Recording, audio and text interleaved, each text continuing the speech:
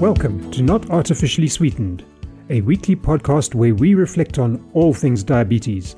Your hosts are specialist physician Stan Landau and diabetes specialist nurse Michael Brown. We are passionate about using our talents to change lives for the better. Our mission is to build bridges of insight and understanding between people with diabetes and the health professionals that facilitate their care. Nothing is off the table here as we discuss real people, their real issues and stories, and together discover real answers to many vexing practical issues in diabetes and its management. Welcome everybody to episode 17 of Not Artificially Sweetened. As always, together with me in studio is my colleague and friend Stan Landau. Hello everybody. So, Stan, we now have listeners in 17 countries, and we welcome the previous Soviet Socialist Republic of Georgia into our listener fold. So welcome to those listening in Georgia. We hope that you find value in what you hear. Remember that we can only spread this free education and advocacy initiative with your help. If you find value in these podcasts, we would appreciate you sharing it with your friends, family, and colleagues anywhere throughout the world. We also look forward to your comments, feedback, and questions. Our email address is podcast@cdediabetes.co.za. Remember that our preferred podcast platform is Spotify. Michael, when you think about the universality of the listenership we have, Georgia you alluded to, and I believe a couple of listeners out in the Maldives, it really speaks to the universality of diabetes and how the experiences of those people living with this condition and caring for people with diabetes really can be quite uniform, that the challenges that exist here and abroad are probably quite similar. And particularly in these financially challenging times, no doubt there are very few places on earth that have been spared the cost implications around the management of diabetes. So again, this education and advocacy forum that we have here, I hope continues to touch the lives of listeners and have a positive impact for the overall well-being and management of diabetes on a global level. That's what it's all about. Absolutely. You know, one of the things that we see time and again in the clinic, this kind of ancient medical condition, is in fact gout. And if I look back at our clinical work we've done this week, both in men and ladies, there often used to be this notion that gout was restricted to the so-called country squire of old England who would be eating beef and drinking red wine and ale. And in fact, diabetes and gout are intimate conditions, and it's something that we are mindful of, and very often we're quick as clinicians to fob off any kind of joint pain, which we've spoken about in previous podcasts. Pain and joint implications are common symptoms, but gout is something that we must keep at the top of our agenda when thinking about discomfort and pain.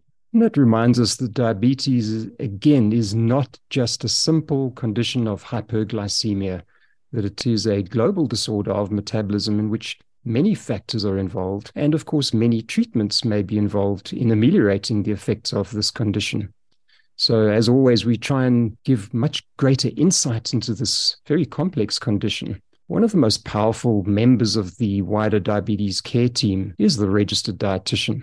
The history of nutrition in diabetes is long and originally started essentially with a starvation diet, which was applied to people mostly with type 1 diabetes to change their expected lifespan after diagnosis from a couple of months to maybe 2 or 3 years. The coming of insulin changed all that, and obviously with that, our approach to medical nutrition therapy in the context of diabetes has also evolved, and it continues to evolve. And to shed more light on the evolution of medical nutrition therapy in diabetes, we welcome back Omi Naidoo, registered dietitian and director of Omi Naidoo Incorporated and Nutrition Wellness Institute. He's also a serial entrepreneur and podcaster, but as discussed in a previous episode, he has a great passion for diabetes. So Omi, welcome back into the studio. We are looking forward to some of the insights that you can offer around dietary practice in diabetes. Thank you, Michael, for having me on the show. And, once again, I've done it before. Congratulations to you and Stan for this amazing initiative. Hearing the introduction of an additional country and also a very different demographic speaks to just how we all face the same issues no matter where we are when it comes to medicine. That's the amazing thing of what you guys are doing. You guys are sharing information that is universal and that's breaking barriers and hopefully improving the outcomes of people with diabetes. Absolutely. We all bleed the same when we cut. Absolutely. So, it's quite coincidental that I'm on the show this week, and last week was World Dietitians Week. So really excited to hopefully share some insights of how the role of the dietitian is evolving and how the listener can maybe access more medical nutritional therapy. I mean, when you say it that way, you're implying that And we see this in clinical practice, that perhaps Michael said that this is a lesser recognized member of that diabetes team. And in fact, many patients expressed great reservations and hesitation in seeking dietetic and nutritional counseling from a registered dietitian. Why could this be the case? That is a significant issue. When we look at what are some of the barriers to people with diabetes accessing a dietitian, they could range from a lack of belief from the referring healthcare provider. Dr. X has had a bad experience with a dietitian, or Dr. X has not kept himself updated when it comes to the evolution of how nutrition could improve the outcome for his patient. So firstly, it's a healthcare provider issue where there's a lack of belief or unsure if there's even going to be any benefit to their patient. The next thing is a lack of buy-in from a person. Diabetes is a chronic condition. They were diagnosed 15 years ago. In year one, referred to a dietitian who they felt they didn't have a good experience from. Since then, medicine and nutrition has evolved and our understanding is improved, but they are still attached to that year one experience of what a dietitian is going to do for them. So a lot of the time, it's getting the person to improve their buy-in. And then the other one is cost. We know that we're living in tough economic times. And, for listeners out there that are on a medical aid and they are diabetic, we've spoken about this previously where the prescribed minimum benefits from medical aids include the services of a dietitian annually, meaning that regardless of what plan you're on, there should be a way for you to access a dietitian as part of your chronic care. Whether that benefit is used or not, it gets forfeited at the end of the year. So to listeners out there, if you're on a medical aid, start having that discussion with your primary care provider. How do I access a dietitian? I heard it's covered part of my care benefit. For a listener that's in the public healthcare setting, know that there's an abundance of good quality dietitians in government hospitals. Ask your primary care doctor, ask the medical officer that's treating you, how do you get me referred to a dietitian? So whether it's private or whether it's public, the dietitians are out there waiting to help the listeners. If you're a doctor and you're not bought into the service yet, maybe do a refresher course like what the CDE offers. And in that way, you start to understand how do you practice evidence-based medicine that's the latest, and how do you then get onto the board of saying a dietitian can impact my patient's journey positively. I must concur with you. There is an abundance of good dietitians working in the public service.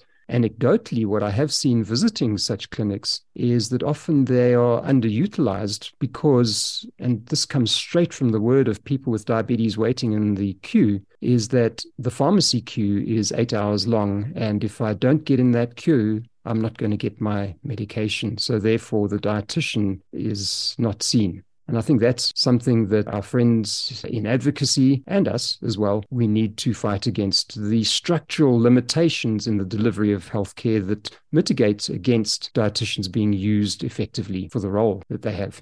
Michael, if I could add something there, we cannot underestimate the role and the influence that the primary care provider has on that person. I've seen it time and time again where Dr. X has given the person the card, but the person never gets in touch with us.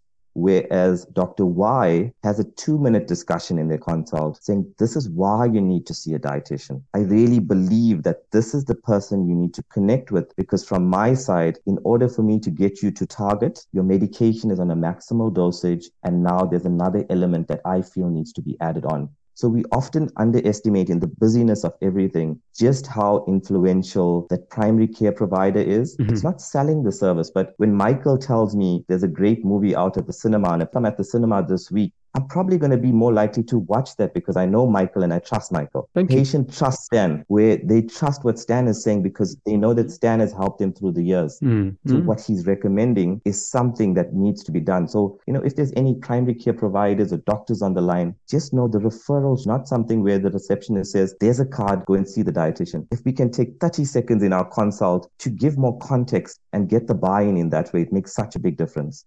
I think that's a very valid point, Homi. Just one thing I'd like to maybe turn on its head is that lifestyle measures, which is increased physical activity and good nutrition, actually form the foundation onto which we would then add the medications. Because what happens with medications, we can choose any medication you like. It's not going to work at its maximal effect without those lifestyle measures being in place first. Would you agree with that? Absolutely. So the SEMSDA guidelines and all the international bodies, diet and lifestyle is the first line. Sorry, I was just giving an example there where Dr. X has now in his mind where the dietitian fits in. Yes, yes. Yeah, because very often not many doctors are doing the first line diet and lifestyle. For them, it might be a tear off from industry. Okay, we've done the diet and lifestyle. Let's start our metformin now and let's get the journey started. But yeah, definitely the diet and lifestyle is something that goes throughout the journey of diabetes. And, to challenge and push the boundary even more, to the listener who has diabetes, my question to them is, what are you doing to change the cycle or the trajectory of disease in your family? The condition that you have has a genetic and a lifestyle component. So your kids, unless we change the food, the lifestyle, and overall change the environment for them, we are ultimately setting them up for the same journey with diabetes as you had. So to a listener there, let's go one step further. Advocacy for diabetes is amazing. But if I were in an ideal setting, in an ideal world, my role as a dietitian would be in a preventative medicine role rather than a reactive medicine. Music to our ears. Hey, I said it before that if it's about nutrition, ask your dietitian. That stands firm. And I think, speaking as a healthcare provider myself, the worst people to offer nutrition advice is that 2-minute glib tear-off that comes from an industry sponsor, which is riddled with do this, don't eat that. I like the idea that the dietitian plays far more than just the nutritional component. And I want you to touch on this for us, Omi, because a couple of things come to mind at this point. A lot of dietitians I interact with outside of my own clinical practice provide education in the setting of diabetes. They interpret the blood glucose downloads. They look at the social circumstances in which people are. I want you to expand on some of the other attributes that registered dietitians practice over and above the public's perceived notion that I'm going to be told what I can't eat. It's quite an interesting thing I find. When I interact with a new doctor and he buys into our service and wants to refer more patients, we do a little referral pad. And on that referral pad, it has the conditions that we most commonly can assist with. And it's a little tick box. You put the patient's name on top. And 9 out of 10 times, I have this doctor looking with a blank expression. Can you help with all these conditions? Iron deficiency anemia, constipation, like so many other things that in his mind as a provider, he's already boxed where the dietitian fits in. So when we look at the person living with diabetes, it's a metabolic condition. It doesn't often occur in isolation. Very often I get referred a patient that has end-stage renal failure, but still hasn't never accessed any information on diabetes, which was actually the primary cause of their renal failure. So with the dietitian, we aim to assist with whatever medical conditions impacted by the food we eat. And 9 out of 10 times, a lot of it is, when it comes to metabolic disease, it's looking at things like gout, as Stan mentioned, renal failure, blood pressure. There's an interesting study where they looked at what happened when you referred a patient to a dietitian versus the usual care of not sending to a dietitian. It was a 12-month study. And what they found was that after 12 months, the guys that accessed a dietitian had a 73% drop in their blood pressure medication. On the converse, the usual group had a 44% increase in their blood pressure medication. Wow. So we talk about polypharmacy, we talk about side effect profile of medications, knowing that the role of a dietitian is not limited to that blood glucose level. There's so many other things. When the person is over 60, we talk about something called sarcopenia, which is where they look fine, their fat levels are high, but their muscle levels are quite low. This impacts on mobility, immune function, and it also has an impact on how well the person is doing functionally. What we do as a dietitian is monitor these muscle levels. We use body composition, and it gets me excited, and you can hear it in my pitch. My voice gets faster and I get excited. But just to know, to anybody listening out there, the role of a dietitian is so diverse. Let's connect with each other. If you're a patient or if you're a provider, connect to a dietitian in your area and start unpacking this exciting role that we offer. I like the idea that just the simple assessment of the grip, of the strength of a hand, is a good surrogate measure for well-being, or sarcopenia, or muscle bulk. How often do we see that, particularly in our older person with diabetes? And also the ability to get out of a chair unaided using the quadriceps muscles. Very important. Yeah, the so-called get up and go test. Yeah. Great that, Michael. If you're struggling and it takes a long time, it predicts the risk of falls, which come with its own injuries. And how often we see only patients who come out of hospital, perhaps for an unrelated medical condition like a community-acquired pneumonia, frail, not eating, and the prolonged recovery, and suddenly the diabetes is presumed to be the sole reason for their prolonged recovery. And in fact, their nutrition, and I want to get your sense on this, often in the hospital setting is poor. The food plate is left at the end of the bed. Nobody's assessed this older person. They've missed their meal times. Meals are served at inconsistent times relative to the delivery of insulin. I often find patients come out of hospital need a very long recovery. And again, a punt there for the dietitian's role in the post-operative setting, in the post-hospitalization setting. Absolutely, Stan. And when we look at sarcopenia, so loss of muscle mass, there's 3 big factors there. The one is not adequate protein. The next one is inflammation. and the third one being immobility. Now, all three factors, if you're looking in the hospital setting, the patient is not well, so they're not eating enough. They are bedridden or bedbound for prolonged hours. And when you look at those CRP levels, it's often elevated. As a person living with diabetes, we know they also have that prolonged low-grade inflammatory state, which then predisposes the elderly person living with diabetes to that sarcopenia. So just to quote a study and to share some interesting information, there was a study done in Cape Town, tertiary hospital, and they included a few other hospitals on the continent of Africa. When we hear academic hospitals, ideally we know the system should be working. It's a well-oiled machine where we've got all the specialities and everybody knows everybody's role. And what they wanted to find out was, what is the incidence of patients being at risk for hospital malnutrition? And what was a shocking finding from this was that the patients that qualified or quantified at being at risk of hospital malnutrition was 60%. So 6 out of 10 of the people that they evaluated in this academic hospital fell into that risk.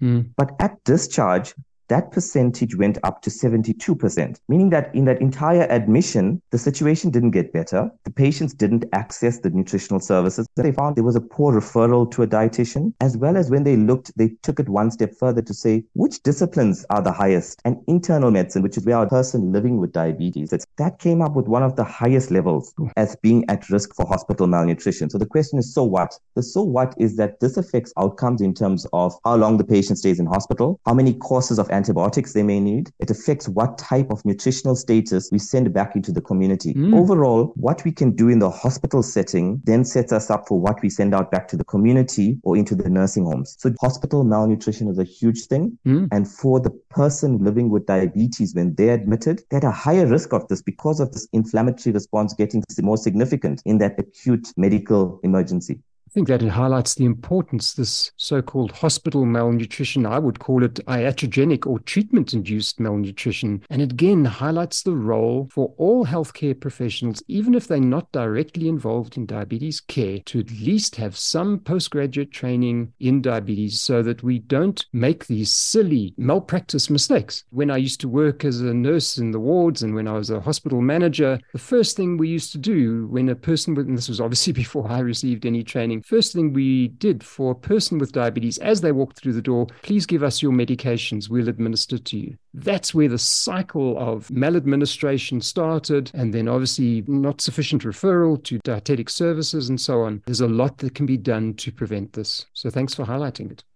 I think everything starts with awareness there.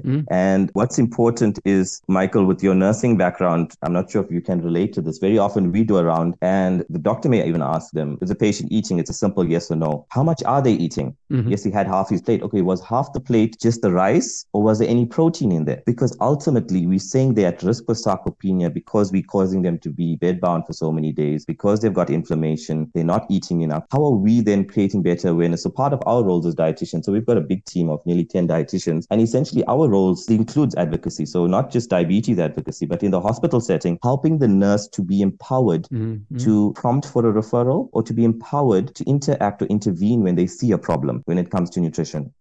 Unfortunately, speaking structurally again, with the nursing viewpoint, what generally happens in wards is that the ward assistants would deliver the food. The person would either eat or not eat, depending on their functional ability, their ability to perform activities of daily living, and then the food would be taken. When I first trained, I trained in a public hospital, I think all nurses do, and we had one registered nurse supervising 2 wards, each of 36 patients. And when I worked in a private hospital, we had, for about 36 patients, 4 registered nurses. And then over the years, I've seen that decline almost back to 1 registered nurse in private hospitals. And of course, it's been very much in the news lately that there's this moratorium on training more nurses that are vitally needed, not employing many nurses who are unemployed, and preventing the specialization of nurses. So things are not going to get better. Again, I think there's an advocacy message to people with diabetes that in the future, it's going to become more and more incumbent on you, the person with diabetes, to learn more about your condition. And obviously, those of us with a passion for diabetes, for us to facilitate that self-care.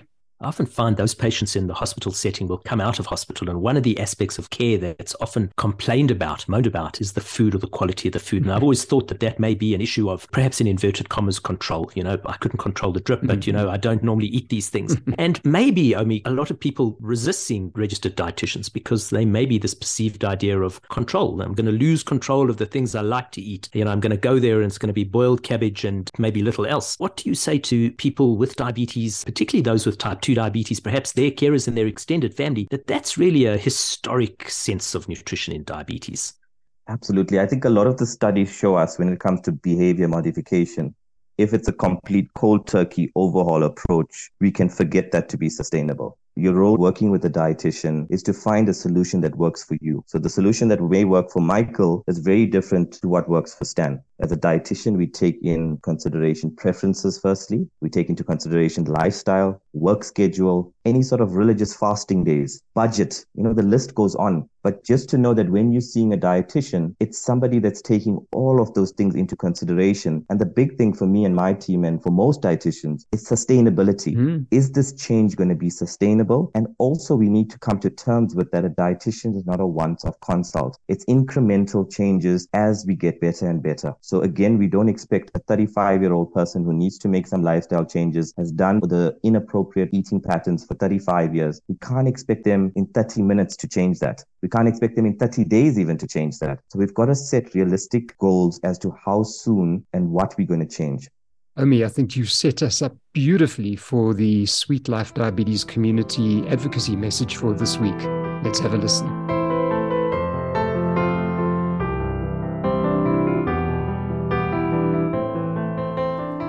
Here's what people with diabetes wish you knew. Giving advice is really easy. Living by that advice every time is much harder. Think about the last time you went out to a restaurant. Did you order the chips or did you order the salad? Did you order a juice or did you order sparkling water? Did you have dessert or did you abstain? I think it's very easy when you're in a position of authority to say, here is the advice that you should live by every time. But I would challenge you all to live by that advice every time. It's easy to do it once or twice, right? But it's really difficult when consistently you have to order the less fun version every single time you go out to a restaurant. And I think it's helpful to do that repeatedly so that you know that the advice you're giving is actually not that easy to follow. It's not that easy to make sure you exercise every single day, even though we know we should. It's not that easy to stick to the same routine, even though the same routine works. And that's helpful to recognize from both sides, I think.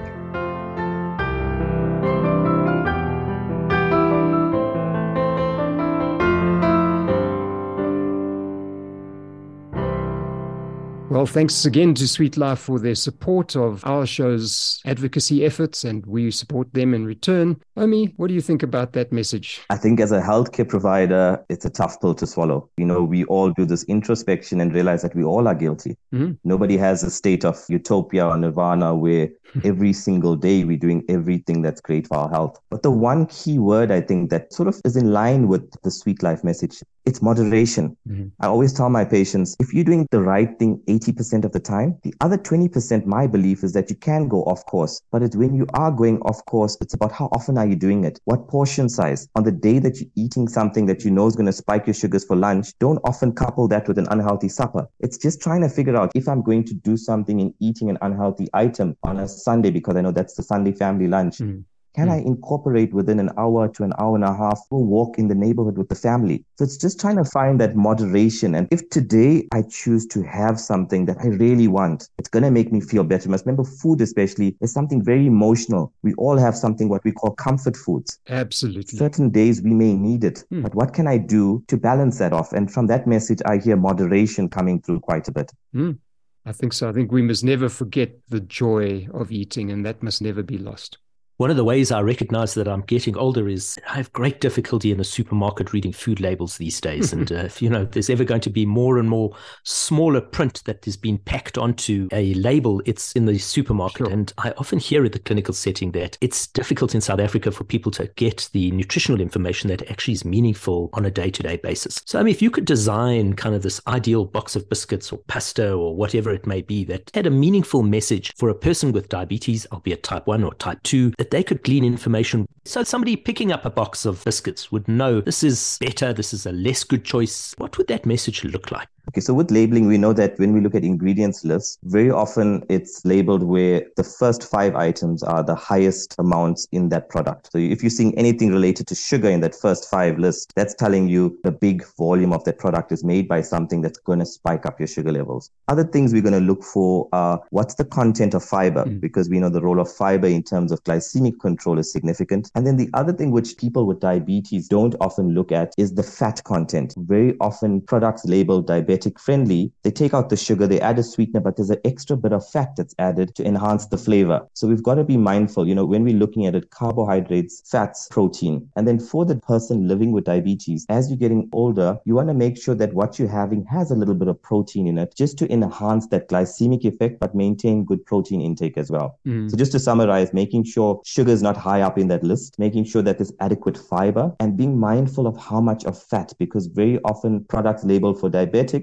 take out the sugar, add in the fat. And we mentioned that diabetes doesn't exist in isolation. Very seldom do I see an older person with diabetes that doesn't have cardiovascular disease as well. So we've got to be mindful of making sure overall the macros are fine. You talked about sugars, just the role of non-sugar carbohydrate content as well, because they also would have an effect on blood glucose. Maybe just say a few words about that. Yeah, so I think also just becoming aware with what's the total carbohydrates, because at the end of the day, all of these have an effect on your blood sugar levels. My general rule, I know it sounds terrible, but whenever we're having anything out of a box or can, we must not presume them to be extremely healthy. So when we're looking at a person living with diabetes or any medical condition, I'm a big proponent of having a natural diet. Yeah, it's fair. Meaning that if you're wanting something, even make it at home, because then you start to control what's in it. If you want to add a bit of fiber, if you want to add a bit of nuts, you can do that because you're controlling the formulation. And very often the things that taste really good are laden with lots of unhealthy items. So for me, I'm a big promoter of, can we get back to natural eating? And as much unprocessed stuff as possible. Absolutely. Speaking as a person with celiac disease, prevalent in especially people with type 1 diabetes, I try wherever possible to make my own gluten-free flours. I make my own gluten-free bread. And as you say, it gives me that control of what I'd like to put in there. And as a so-called older person already, I intentionally look for higher levels of proteins within those flours. So a lot of nut-based or legume-based flours I include to push up the protein content and to prevent muscle wasting as I get older. Michael, that's excellent. And, just to add in, there's a lot of buzz around the world on the anti-inflammatory diet. We're saying that people living with diabetes have low-grade inflammatory states. We're saying that the type of lifestyles we live and the foods we eat are very pro-inflammatory, and that increases disease with time. We're talking about cancers, cardiovascular disease, all of those things. So when we're looking at the anti-inflammatory diet, one of the biggest components of it is making sure you're having unrefined grains, meaning having less processed grains. Correct. And more of that brown natural variants. Yeah, and that's interesting because, again, I think it shows us the complexity of diabetes and related conditions. And we've talked a lot about bidirectional associations between various conditions. We know that certainly one of the major complications of poorly managed diabetes is cardiovascular risk. Also, there's a cancer risk. And when we talk about inflammation not only drives diabetes-related complications, but it also drives the mutations that lead to cancers. So these things are really interrelated in a sort of common soil, far beyond, I think, what most people are aware of. And again, going back to my condition of celiac disease, before I was diagnosed with celiac disease, I was highly allergic to almonds and to avocado. I can eat them now, no problem. And when I spoke to my gastroenterologist, he said, yeah, well known. Once the inflammation of the celiac disease has been removed, you no longer have that leaky gut. You no longer have all these antigens entering your bloodstream. And he says, absolutely, I see it all the time. Wow, what a change in my life.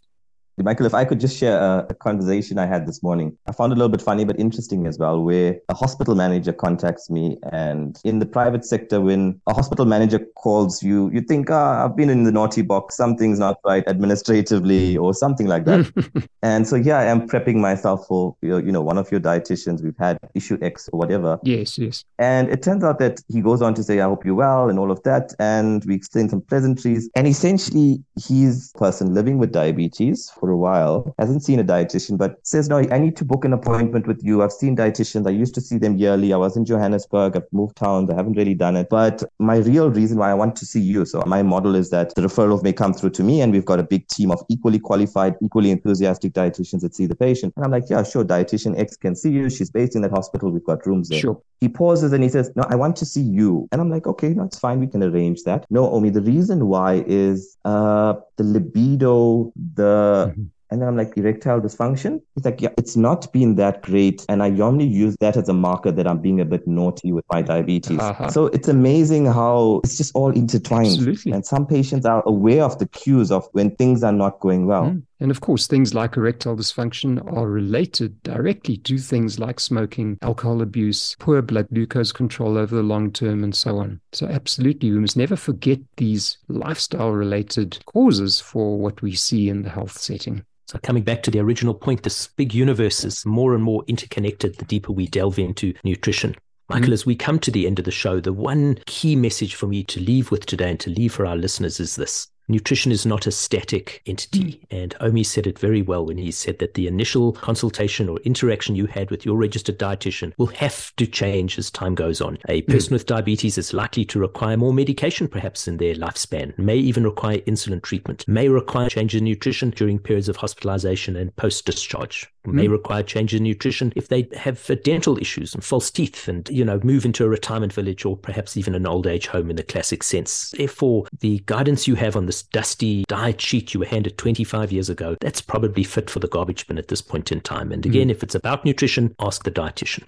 For sure. And I think another takeaway message that I've gleaned is that there should be a very firm bidirectional relationship between the referring doctor and the registered dietitian, because if the doctor adds a therapy, let's say, for example, sulfonylurea to the mix, that has implications for how and what the person should be eating, both to maintain good glycemic management and to prevent potential complications like hypoglycemia. And of course, that's not going to happen unless there's what Omi referred to as being trust between those practitioners and a mutual professional respect.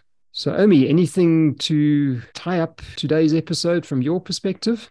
I think it's always exciting engaging with you guys. I really commend you for what you're doing. Thank you. But, in real Omi fashion, I'm going to maximize any airtime I get. Of course. And I'm going to leave you with one stat. I'm a big fan of health economics. Show me the benefit kind of thing. And there's a lovely study from the US which showed the offset cost of sending the patient to a dietitian. And interestingly, a single referral to a dietitian was quantified to equate to a $4,000 saving annually in terms of the healthcare budget. And now let's put that in rands, 82,000 rands. A single consult, 600 rand to 700 rand in our terms, equating to a significant benefit, meaning that that single interaction modifies the patient's behavior and changes the trajectory for what sort of issues they face in that year. I think that's a wonderful Omi stat.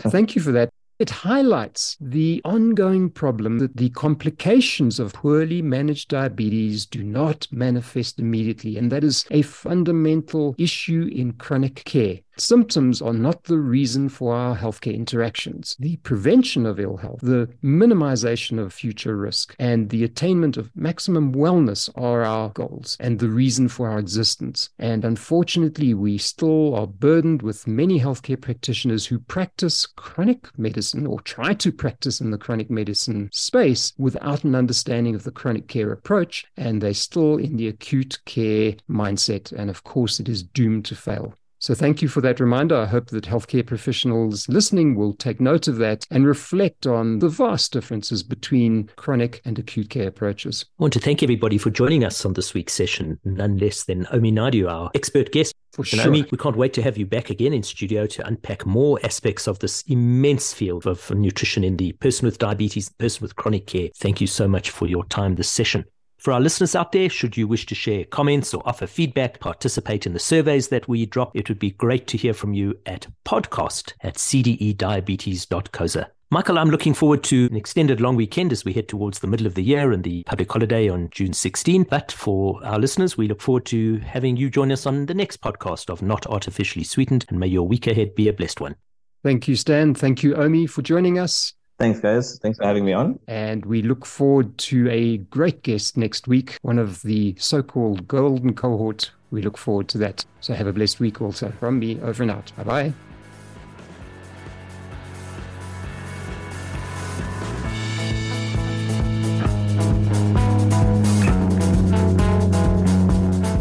Thank you for joining us on Not Artificially Sweetened, where we aim to build bridges of insight and understanding between people with diabetes and the health professionals that facilitate their care. Anything we discuss is for your reflection, education, personal growth, and entertainment only. You join this podcast at your own risk, and we are not responsible for any omissions, errors, or unwanted medical outcomes. Please note the following important, specific disclaimers. For people with diabetes, the health professionals on this podcast are not your personal caregivers. Always discuss any new information with your diabetes team before acting on any aspect of it. The views and opinions discussed are those of the hosts only and do not represent those of any other entity. Never disregard professional medical advice or delay in seeking it because of something you encounter in this session. Anything you learn or experience here cannot substitute for personalized, professional medical advice, diagnosis, or treatment. For health professionals working in diabetes, always discuss any new information with your clinical team before acting on any aspect of it. You are personally accountable and liable for any choices made in a clinical setting according to your level of training and legal scope of practice. Any information or insights gained here must be used with your professional discretion and with the developing base of clinical evidence, local and organizational laws, regulations, guidelines, and protocols. Good luck with your diabetes care missions. Till next time.